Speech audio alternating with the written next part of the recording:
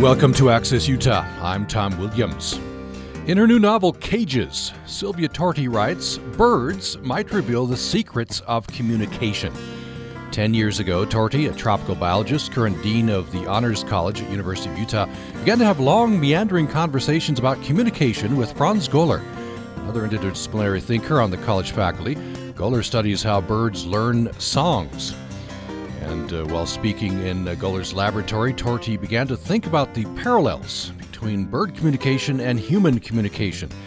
And she wondered what enables us to learn and keep memories. Those are just some of the questions explored in this interesting new novel. We'll be talking with Sylvia Torti and Franz Goller from KCPW Studios in Salt Lake City following the news.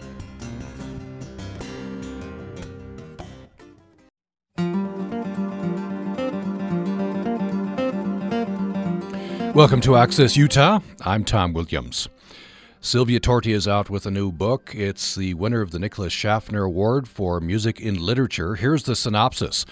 In a laboratory perched in the mountains, two neurologists are engaged in a bitter rivalry. Haunted by figures and events from their past, both men experiment on live songbirds in pursuit of their divergent aims. One to locate the source of memory, the other to study speech patterns in humans by manipulating a bird's ability to sing. When a young female assistant arrives and takes issue with their methods, their competition escalates as they vie for her romantic attention while defending their research. However, unlike their feathered captives, she refuses to be caged. This novel resulted from long conversations between Sylvia Torti, who's the current dean of the Honors College at University of Utah, with biologist Franz Goller, who studies how birds learn songs and many other things about birds. And we bring in from KCPW Studios in Salt Lake City, Sylvia Torti and Franz Goller. Welcome to the program. Thank you. Glad to be here. We appreciate you taking time to be with us. We fill out biographies here. Sylvia Torti is author previously of The Scorpion's Tale. She holds a PhD in biology, is an adjunct professor in biology, as well as current dean of Honors College at the University of Utah. She completed a BA in Earlham College and born and raised in Ohio to an Argentinian parent. She's traveled the world extensively and is fluent in English, Spanish, and Danish. Is past president of Writers to Work. And Sylvia Torti, also you're interested, I believe, in interdisciplinary studies. Interested, as you say in your writing, try to find places where disciplines intersect. So that's become an interest, I guess, on top of your travels and your science. Yes, it is. And Franz Goller is a professor of biology at the University of Utah. He studies behavioral physiology of sound production and song learning in birds.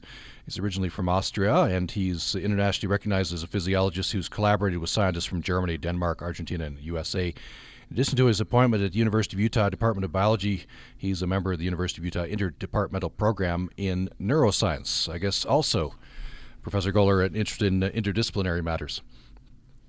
Yes, indeed. And biology teaches me more and more how layers are connected. And this is on top of that because we are going into fiction here.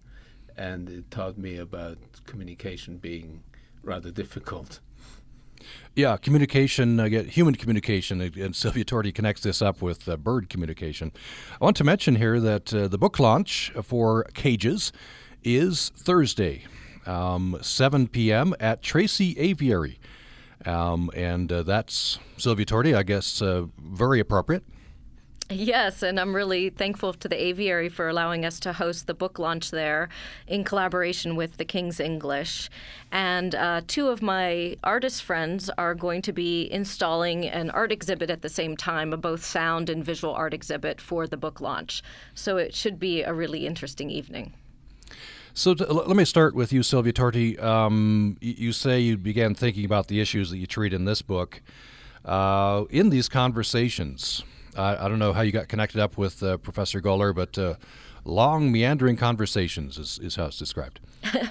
Yeah, well, I completed my PhD here at the University of Utah, so I knew Franz, and we worked in very different fields, and I was away from Salt Lake for a couple of years, and when I came back, I think we ended up talking at one of the biology social events, and I asked if I could come to his laboratory and see what he was doing. At that time, I was thinking about maybe trying to reinvent myself as a physiological ecologist and looking for maybe a laboratory that I could make into a home.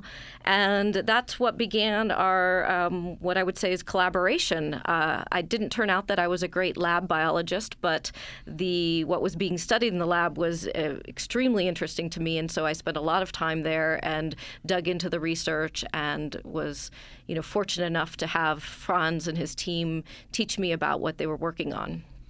So Franz Goller, there are more than 30 million birders in this country alone. That's according to the Cornell Institute of Ornithology. Apart from delving into some of the scientific things that you study, people are interested in birds. Yes, indeed. It's probably the one group of animals that enjoys the greatest attention from people. It's a great hobby, actually. So I'm a little bit of a birder myself, so I understand. So what is it about birds? People are interested in all kinds of animals, but especially birds. That I can't answer. What makes every individual tick? It's a little bit of fulfilling the hunting instinct, seeing new birds, and of course, they are very beautiful. They sing. They have beautiful voices. And there's a long tradition coming from England, I guess, initially, where birding was picked up as a hobby early on, and amateur scientists have pursued birds for a long time. Sylvia Torti, what do you think about that? So why the fascination with birds? Well, interesting. I had never thought about the hunting instinct as far as being birders, but I think that there's just something inherently fascinating, almost mystical about birds. They fly. They move around the world in ways that we cannot, and they're rather friendly to humans. And so whether you're in Africa or South America or Europe, there are many birds that accustom themselves to spending time around humans. And so I think our natural innate curiosity takes hold of us when we're in these spaces with other animals, and but yet they're not domesticated for the most part, and so there's a little bit something wild and something we can't quite understand about them. That word domestication, that they're not domesticated in the way that I guess dogs or cats are. That gets us to in part to the title of your novel, Cages. In order to study birds, you gotta cage them. Yes, indeed, it's an irony. One particular aspect of birds is the communication, right? And at least one of the scientists in your novel he's trying to draw analogies, trying to study human communication from bird communication, right? Yeah, this is what I found so fascinating when I was spending time in the lab in the beginning, that birds are much like humans in that they have to learn their birdsong, and they have to do it when they're young. They have to hear the song of an adult male during a really critical period of their life. And then they babble, much like human babies babble. Birds babble for a while until they finally learn the ability to make the sounds that they make. And they make those sounds for the rest of their lives. Some birds can learn new songs over their entire lifespan, and other birds learn one song and sing that song forevermore. But this is the research that Franz is involved in. I just thought that was the parallels with humans and how we acquire language was so interesting. So, Franz Goller, what drew you to this particular area of science? It is fascinating, the actual physical mechanisms, right? But how birds learn to sing. Well, I started early studying birdsong in the field, trying to figure out what birds say to each other, and I studied a particular species of titmouse for my master's degree. Then I shifted to learn physiology, and at some point it was opportunistic that a position opened in a birdsong lab where I could combine my expertise in behavior and physiological techniques to begin to study the vocal organ of birds and how the brain controls various aspects of sound, like, for instance, the frequency of sound. So some of the questions you ask, how do birds learn to sing, right? And so Sylvia Torti just mentioned it. So you're studying the physical mechanism. But the interaction of this is birds, just like humans, learn their songs? Yes, and I would like to qualify this slightly. There are three groups of birds that have to learn their songs very much like human infants pick up speech, whereas other groups of birds like chickens or hawks or owls do not require this acquisition after birth.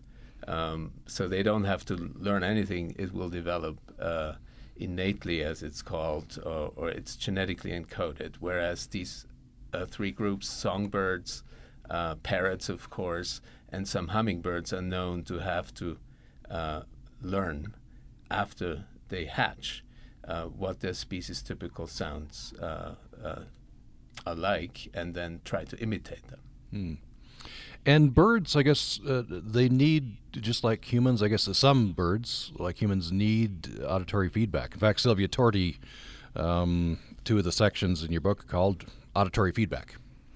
Right, and I'm using that much as a metaphor that we, in order to continue to be able to communicate, right, we need to hear ourselves or know ourselves. But Franz can speak to the science about that, which is really fascinating, this auditory feedback. Yeah, Professor Goller, and apparently, I guess, some birds, like humans, if we lose our hearing, then we also lose the speech. Yeah, it degrades slowly depending on age. The older we are, the more slowly speech will degrade if we lose auditory feedback, that's to say hearing. And the same is true in songbirds. And this whole methodology of getting them to stutter came from an attempt in my lab where we tried to take auditory feedback away from adult zebra finches by muting them. So we were able to develop a technique where the bird still attempted to sing, but no sound came out. And within days, they started to change the output, which we measured through their respiratory effort, and could see that they began to stutter. And that was, at the time, the fastest induction of a change by taking away auditory feedback. Now, do they then, if you restore that, do they regain speech? They do. Okay. Yeah, interesting. Well, in the meantime, I'm just curious, what happens socially with the other birds, or the ones that are muted and begin to stutter? Yes. So in a laboratory environment, we don't get a good insight into that, because the birds, in order to be able to do physiological measurements, are isolated in their own cage. They don't interact with birds in their normal social groups. So we actually don't know. Okay. Does this ever happen naturally in the wild? A bird loses its auditory feedback? And unlikely, I would say. I mean, I could imagine there are temporary infections that would lead to that, but nothing is known, at least to my knowledge, about any effects like that. And if it were restored quickly, I'm sure it would be a minor event. But what does happen in the wild is that some birds sing strange songs for their environment. And interestingly, we know a little bit how one species, the white-crowned sparrow, how females react to strange songs. Where did they get the strange songs? It's just they just start singing the quote-unquote wrong song? Since it's learned, one could imagine that they picked it up at some point, either from the wrong species through some kind of random event, or they might have moved around and learned it in the wrong geographic region, because some birds have dialects like humans have accents and dialects because of this learning. And so I assume these may be foreign guys with cute accents or something like right. that. And it could be an advantage, right? That's in the humans it is sometimes. But it could, but yeah. It's usually held against them. And, yeah. Oh, I see. Okay. The interesting thing is, in this white-crowned sparrow, there are two studies where females were tested, and in the sedentary, if I get this right, in the sedentary population, the guys with accents were not welcome. But in the mountain populations that migrate, this was more acceptable. And before I turn to the parallels with humans, so Franz Goller, birds apparently do have accents, quote unquote. Sylvia Torti in your novel, one of your characters, David, he's able to tell a bird that's been to Costa Rica versus one that's been to somewhere else. That's correct. And, the really excellent birders don't just recognize birds by their color patterns and what they look like, but actually use sound and song. Each species has its own specific song, but then individual birds differ. Very hard for humans to hear that. But nonetheless, a well-trained ear, much like David and his friend Ed in the novel, can hear birds that have migrated to the tropics. Mockingbirds, for example, pick up songs throughout their entire lives, and those that migrate to Costa Rica in the winter, can sometimes pick up songs of other birds there, and then they bring those back here. So you can kind of get a sense, if you're very good at birding, of where the birds migrated to. So Sylvia Torti, as Franz Goller was speaking, fascinating science. My mind was going to parallels, the analogies to humans. That's where you go in the novel. The characters in the novel are navigating relationships, navigating auditory feedback in relationship context.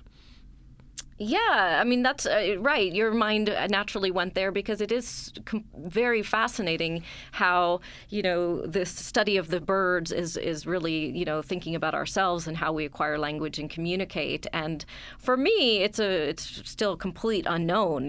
How do we actually learn to encode these words, these sounds that I'm saying so that you can understand what I'm saying, listeners can understand what I'm saying? How does that happen? And how do we understand the nuances of language, and then beyond that, how do we communicate with other human beings in these deepest of ways, which of course I'm thinking about, love affairs and relationships that we have throughout our lives. I mean, it's mysterious. Yeah, it is mysterious, and I don't know how much of science do you think that you might think is just pure science, wanting curiosity about another species? How much of that do you think is always comes back to us humans working out our curiosities and issues? Well, Franz might answer that differently than I do, but I would say that scientists in general, if I'm going to make a broad generalization about scientists, are, very curious about the world, and what they end up studying most always, if they dug deep into themselves, would find some resonance with their own lives and their own worries and their own unconscious issues and sometimes conscious issues. That's my kind of short psychoanalysis of scientists. I'm not sure a lot of scientists spend a lot of time in that space thinking about the parallels in their personal lives and their inner lives with their work, but we could certainly ask Franz if that's something he ever gives thought to. Let's do. Ask Franz to put himself on the couch. What do you, especially having worked these conversations with Sylvia Torti, and the novel's based on a lot of those conversations. What do you think about that question? Well, what I learned in part through the novel and the conversations is that the way we are perceived through our communication may differ very much from the way we think we should be. So in that regard, I've learned a lot just from thinking about this. But I had a colleague who studied orientation and navigation in birds, and he jokingly said to me, I'm always lost, so that's why I'm studying it in birds. It didn't help him. And so I can't help but think sometimes that maybe I'm not able to communicate effectively with other human beings. Maybe that's why I try to figure it out in birds. Yeah. And Sylvia Torti, your characters are working through this, right? David is a girlfriend early in the novel tells him that she feels like he has trouble communicating. Right, exactly. And each of the characters has a different kind of trouble. David, his wife has left. She's gone. We don't exactly know why, but she's criticized him in the past for not having the facility to communicate. And much of the novel, from his perspective, then is learning maybe how to do that for himself. But he's communicating all the time, really, with her. And one of the themes I was exploring in the novel is the ways in which our relationships stay with us even when we're not physically with other people. And so while there are 3 people in a laboratory studying birdsong, each of them is working out relationships from their past and continuing conversations in their heads. And I'm just interested in this way that sometimes the conversations we're having in real time are influenced by relationships that maybe are in the past. That gets us into memory. Let's take a break. I want to talk about memory. Fascinating theme in the novel. One of the researchers is using birds to study memory, right? And we are talking about Sylvia Torti's new novel. It's called Cages. The book launch is Thursday evening, 7 p.m. at the Tracy Aviary. And we're talking with Sylvia Torti, who is current Dean of the Honors College at University of Utah, and with Franz Goller, who's a biologist at University of Utah. They're joining us from KCPW studios in Salt Lake City. Our thanks to the good folks at KCPW. More following this break. This is Randy Watts bringing more to life.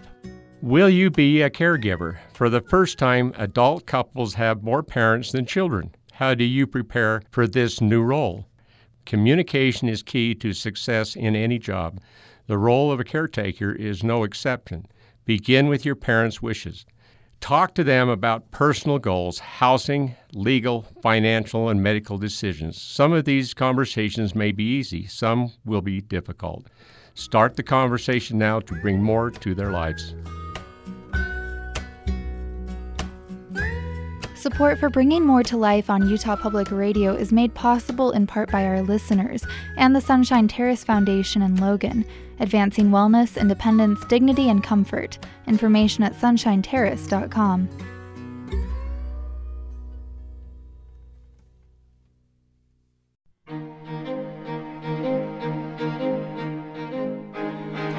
Thanks for listening to Access Utah. I'm Tom Williams. Very interesting new novel is out, Cages. It's a novel by Sylvia Torti, and it is the winner of the Nicholas Schaffner Award for Music in Literature. Sylvia Torti is author previously of The Scorpion's Tale. She is Dean of the Honors College at University of Utah. We're also joined from KCPW Studios this hour by Franz Goller. He is a biologist at the University of Utah, and this novel is based on, at least initiated by some long conversations that Sylvia Torti had with Professor Goller. He studies the behavioral physiology of sound production and song learning in birds. And we're talking about Cages, the novel, on the program today. You can join the conversation if you'd like at 800-826-1495. 800-826-1495. You can join us by email to upraccess@gmail.com, upraccess@gmail.com. We're on Facebook. Search for UPR Access, and on Twitter as well, at UPR Access. I want to mention that the book launch for Cages is at Tracy Aviary in Salt Lake City, Thursday evening at 7 p.m. Sylvia Torti, mention again, there's going to be some art happening as well? An interdisciplinary collaborative called Mapping Meaning, and one of the visual artists, Krista Caballero, is working with Frank Ekberg, who's a sound artist from Norway, and they've been working on a series that have to do with birds and extinction for a number of years, and they've done this exhibit that includes both sound and visuals in Dubai and Australia and DC and Norway. But they became interested in my novel, and the three of us collaborated on a new series for them called Lab Birds. So they spent some time in Franz's lab just after Christmas, and they've produced some installations. I have not seen or heard them yet, but they'll be arriving here in Salt Lake and installing for the book launch on Thursday. Tell us, just parenthetically, briefly, tell us a little bit more about Mapping Meaning.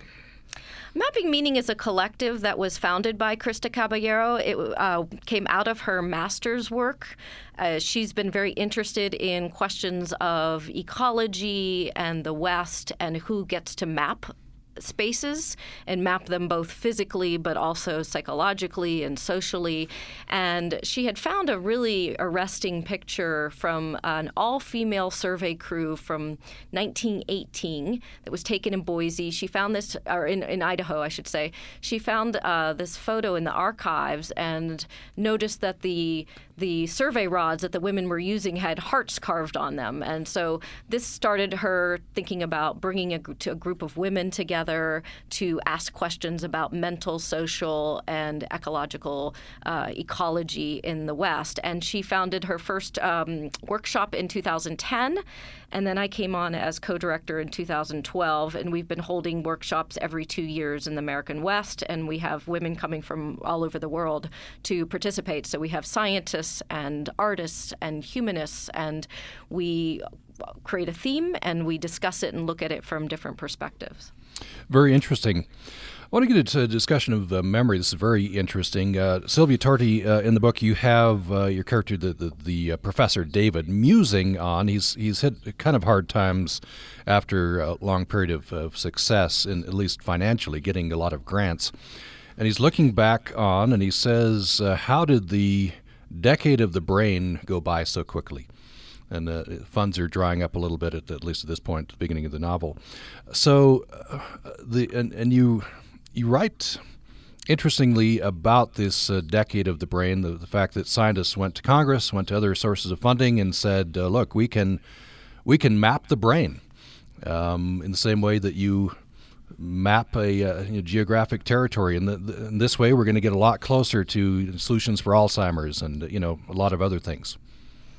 Yeah, and in fact, that's exactly what happened. In the early 1990s, scientists, a large group of them, went to Congress, and President Bush of the time signed the Decade of the Brain. And so there were a lot of resources that were put into the National Institutes of Health and the National Science Foundation in order to start to try to uncover the brain, because at that point, many people thought of it as, the black box. We really didn't understand too much of how it functions, and we understand much more today. But scientists are entrepreneurial, and when you can redefine yourself as a neuroscientist and suddenly you have access to more research funds, then the number of neuroscientists in the world went from 2,000 to 30,000 in a short order.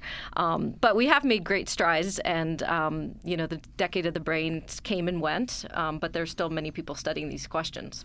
And one of the fascinating questions is, can we find the actual physical imprint on the neurons or whatever it is of memory, right? And there's debate in the novel about memory engrams.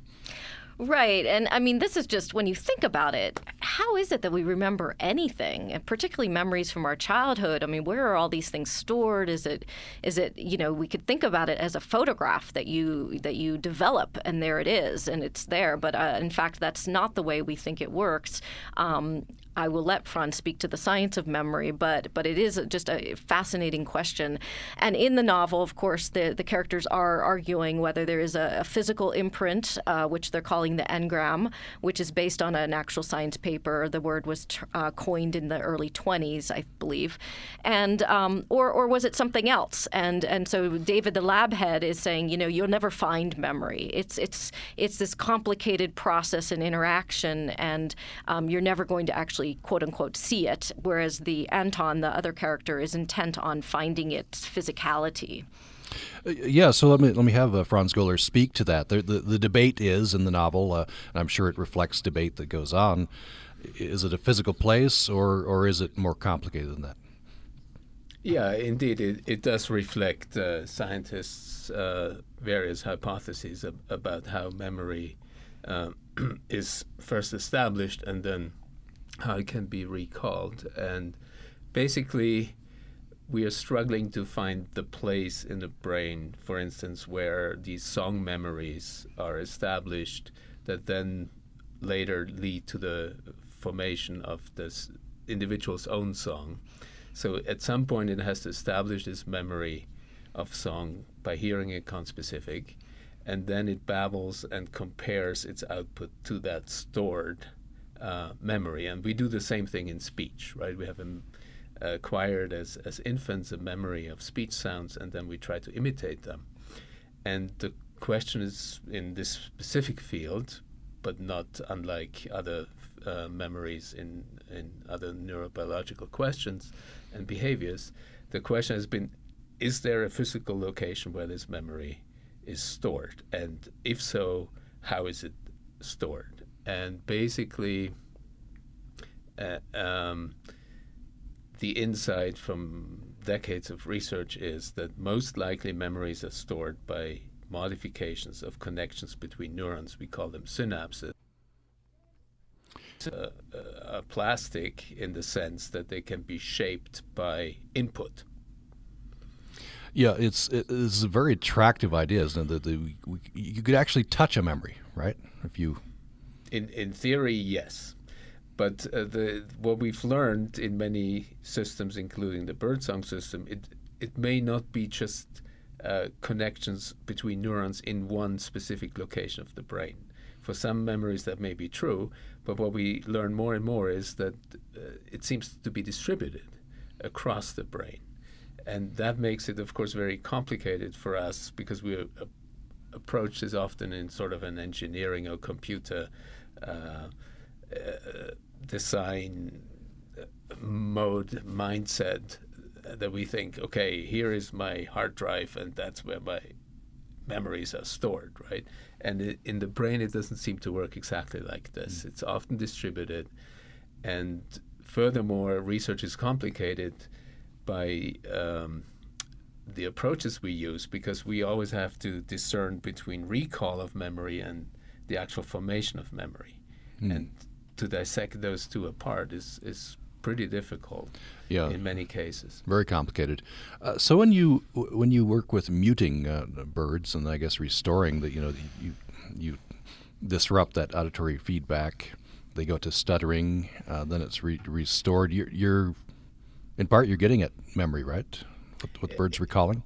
Indirectly, because the question is, if then they are restored to being able to produce sound, will they go back to the old memory?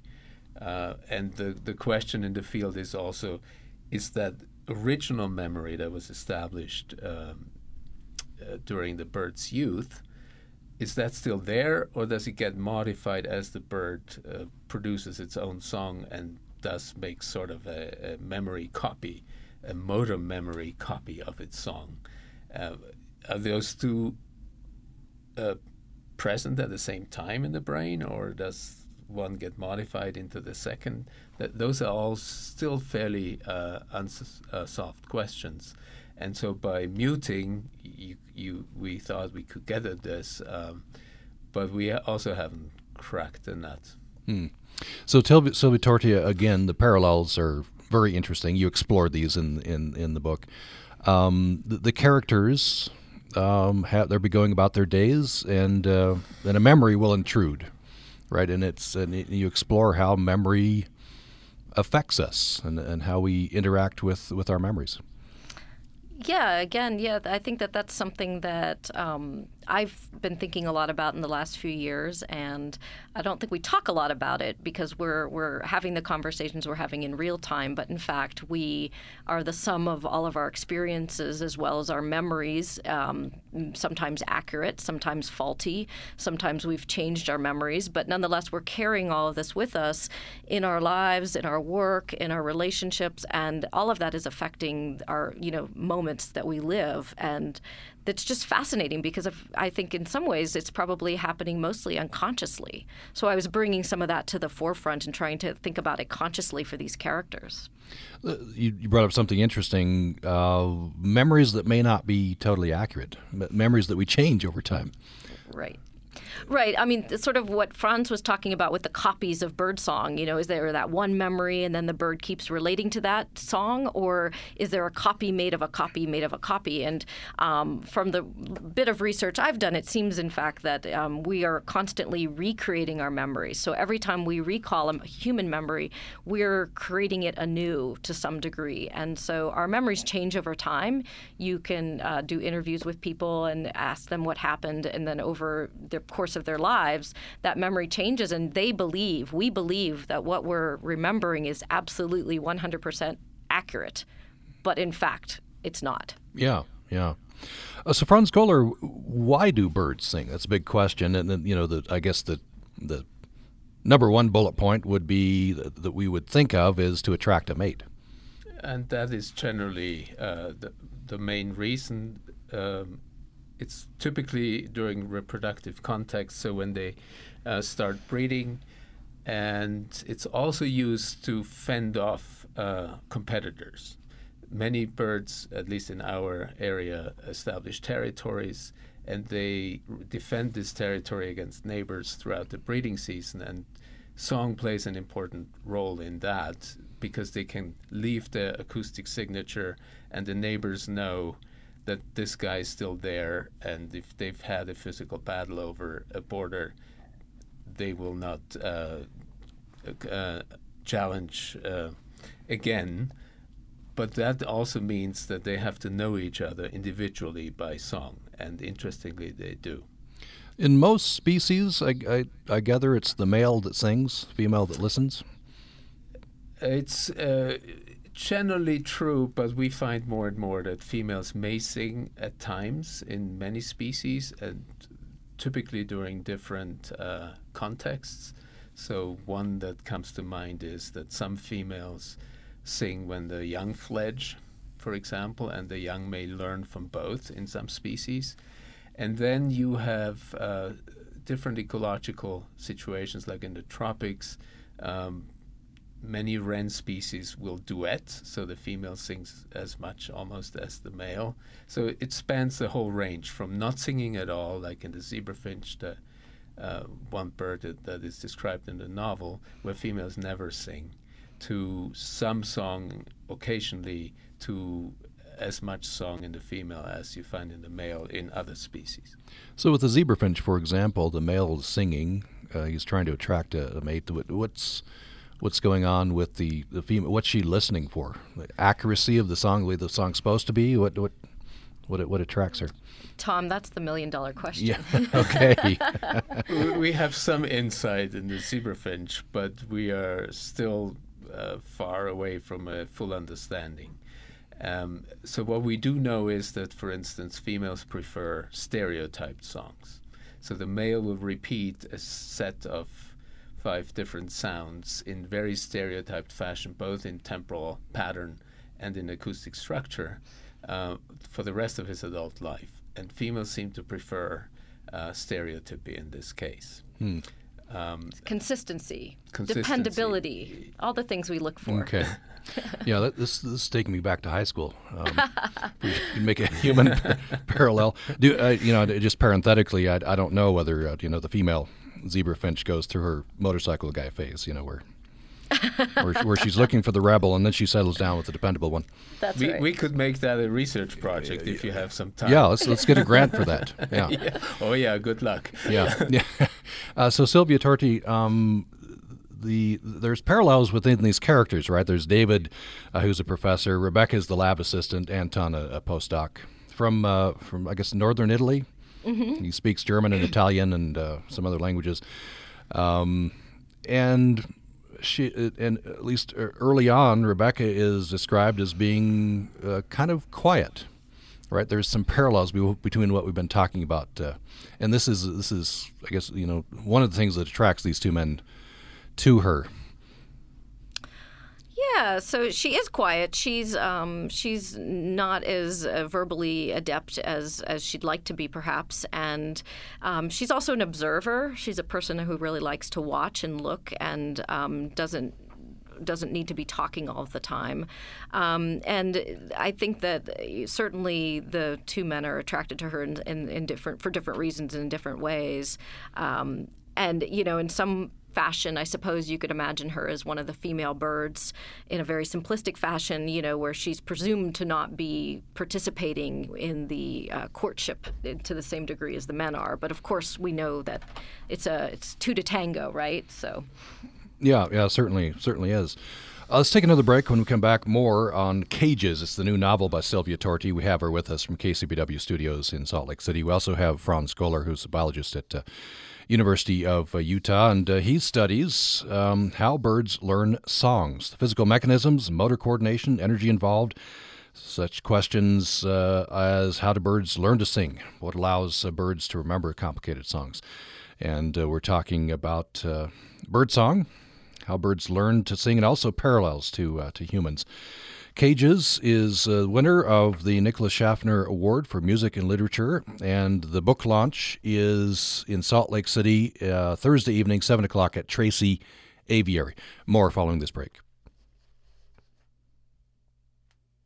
The story of a serial killer. I've killed before, and I'll kill again. Many deputies standing by. His righteous lawyer. People saying, how can you live with yourself? Shabby subversion of the law and of justice. Bodies used as pawns in a game of law. And a dangerous secret that set a precedent. The conflict between what a good lawyer should do and what a good person should do. That's on the next Radio Lab. Join us Tuesday morning at 10 on Utah Public Radio. I'm Robin Young. There are apps to hook you up for dinners cooked by strangers. But why would you host a dinner party for people you've never met? I genuinely, honestly believe that there's goodness in humanity and there's a lot of love in people's hearts. So when I open the doors with that conviction, I haven't been let down ever. Next time, Here and Now. Join us for Hour 2 of Here and Now today at noon on Utah Public Radio.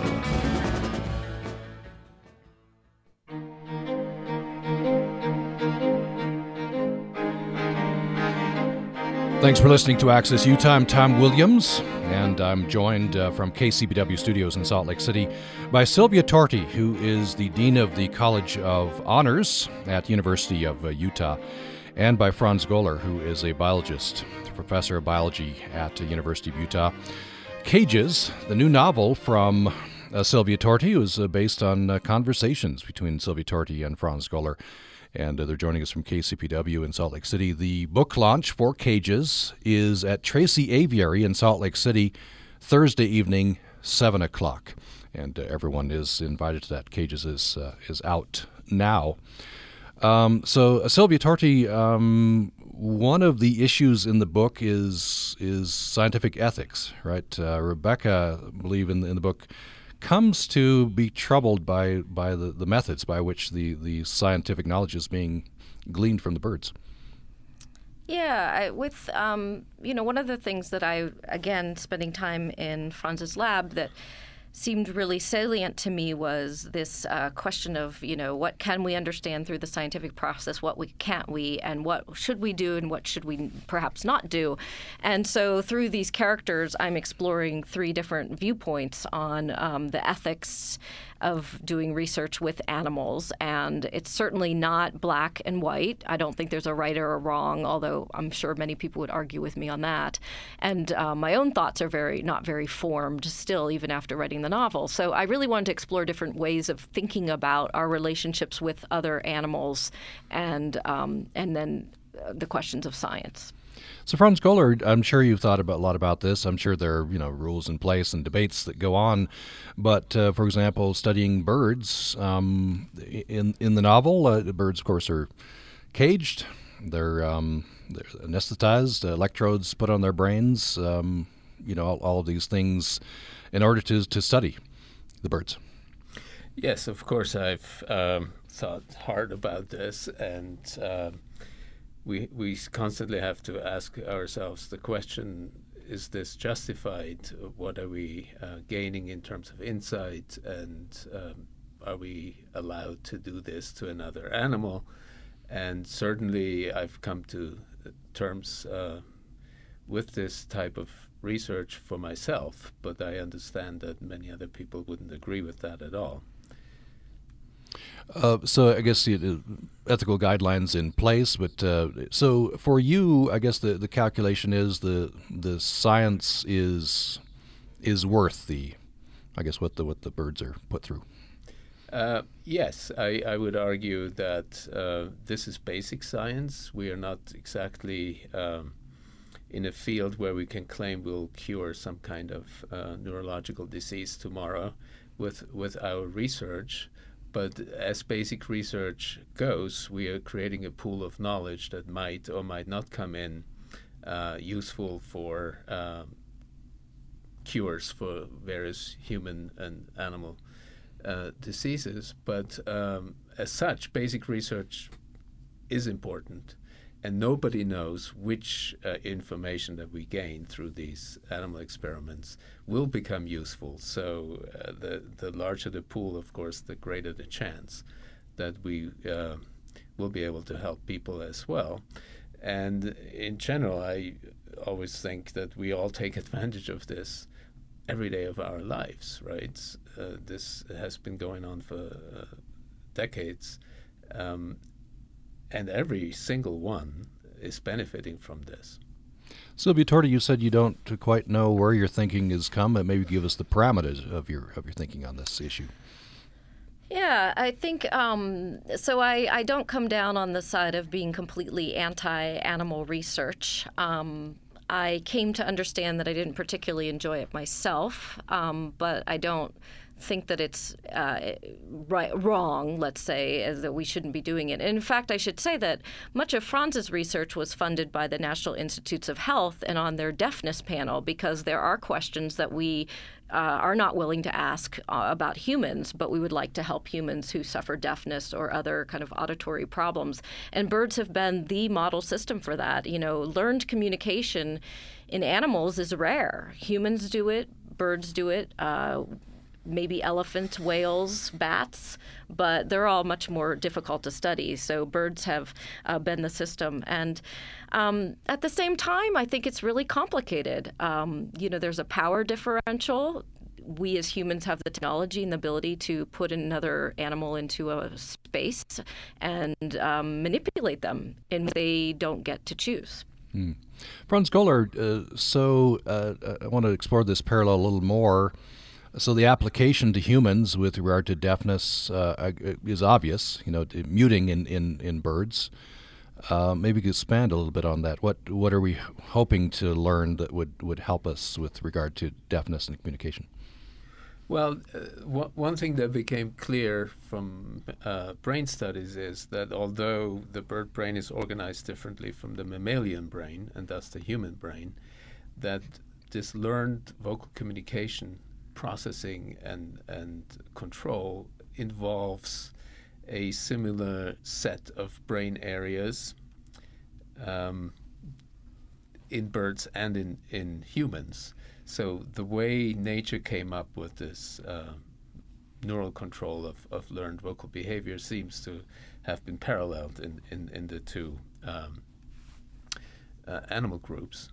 And so since we can't do any manipulative studies in humans, birdsong has become the model system to sort of replace this. And because of these parallels in brain control mechanisms, the idea was that we would learn a lot about speech problems from these studies. And after decades of research, we've learned some, but this is a long process. Sylvia Torti, we just have about 5 minutes left in the conversation. I want to return to the title of the novel, Cages, the many metaphors from that, right, including perhaps we put ourselves in cages. Yeah, I mean, I think the title came late in writing the novel, and one can certainly think about that. I think that, there isn't one simplistic reason for that title, and the metaphors are kind of obvious. But yes, of course, we all put ourselves in cages all of the time, right? We make decisions that limit us. We take on beliefs and agreements with ourselves and others that both put restrictions on us, but also allow us to perform in the ways that we do. And so, cages, yes. There's a quote David muses early in the novel, the professor. Songs of birds might be a proxy for love, which is a very attractive idea. Right. And I think that birds, they sing to attract mates and all of that. I think birds also sing. They like to hear themselves, That is not a scientific question. It's not one that we can ask with scientific means, but I certainly can ask it as a fiction writer, as a novelist, as a humanist. And so there is something about love and sound and just the beauty of these sounds that we're able to make either through music or song or singing. And I think David believes that. He won't actually admit that to anyone because it's not a scientific question, as I said. And so he's not going to ask it in public. Mm-hmm. So, Franz Goller, I'm curious about this. The one interesting aspect of the novel is you get a glimpse into a world that if you're not a scientist, you don't live. So, a life in the laboratory, a life working in this field. Is there, for lack of a better word, romance in that? There's drudgery, there's excitement of discovery, I suppose. Yeah, it's sort of a roller coaster ride. One day you think you found some breakthrough data set, and then you scrutinize it overnight, maybe even staying awake and working on it, and the next day you find a flaw in it, and you're back down very low, and you go in for this again and again. So there's a lot of excitement in the research laboratory. And of course, it's a selective process. People who sort of have this bug of seeking this excitement will pursue a career like that. And then there's a lot of tedious hard work at the same time, right? The people forget that it's not just all excitement. You have to repeat measurements time and again, thousands of times. And there are lots of setbacks as well, and so yes, it's sort of a roller coaster ride. So you noticed, Tom, that he didn't answer your question of romance, and I certainly know that that's not a word Franz would use, but I would say absolutely. And the process that he just explained is much like the process of writing a novel or writing a fictional story. You have the pages you produce, and you fall in love with your words and your work, and the next day you look at it, and maybe it wasn't as great as you thought it was. But there's absolutely romance in this type of work. And sometimes there's, when you're out in the field, at least, there's excitement and danger. I'm reading here, Sylvia Torti, you were out doing bird research and in Mexico, and the Zapatista Rebellion happened in Chiapas. That appears in your first novel, I think. It does. That's the basis of the first novel, but I happened to be there. I was looking for a PhD project. It was my first semester in graduate school, and so I connected to some folks from the Smithsonian, and I arrived, and the next morning I was in the middle of a rebellion. And so that was not where I did my PhD work, but it did become the backdrop of and what pushed me to begin fiction writing and to write my first novel. So I want to close. We just have a couple of minutes left, so about a minute each. So Franz Goller first. At the end here, this has kind of been these conversations anyway, and the resulting of this novel has kind of been an intersection between science and humanities. What have you gained from that, do you think? I just began to think harder about the many layers. We are so engulfed and tunnel-visioned in our scientific world that we often forget that this penetrates all layers of our lives. And I've learned a lot from this interaction with Sylvia and the novel, that we have to be aware that how we come across to people who work for us in laboratories, how we are not able to communicate despite thinking that we are effectively communicating. And so I've learned lots about life from this process. Sylvia Torti, we have about a minute left. The same question. What have you got from this intersection of science and humanities? Well, I would say the same thing. I've learned an awful lot about life. For me, being able to approach the world from the perspective of a scientist and use the tools that I learned when I was studying that, as well as approach it from a more artistic or humanist perspective, I think that we're enriched by having multiple lenses at which to ask questions and see the world. And certainly having a long relationship with Franz and talking about communication over years has, allowed me to learn a lot about the nuts and bolts of communication and memory, but also just to think about the very divergent ways that he and I approach the world, despite some similarities. Well, we're at the end of our time. We've been talking with Sylvia Torti, who is Dean of the College of Honors at University of Utah, and Professor of Biology Franz Goller at University of Utah. The novel by Sylvia Torti is out now. It's called Cages, and the book launch is Thursday evening, 7 p.m. at Tracy Apiary in Salt Lake City. Sylvia Torti, Franz Goller, it's been a pleasure. Thank you so much. Thank you, Tom. Thank you. And thanks so much to the good folks at KCPW, where we have originated this program. Tomorrow, we're going to dive into Margaret Atwood's seminal novel, The Handmaid's Tale. It's out in television now. Hope you'll join us tomorrow. Utah Public Radio is a statewide service of Utah State University and the College of Humanities and Social Sciences.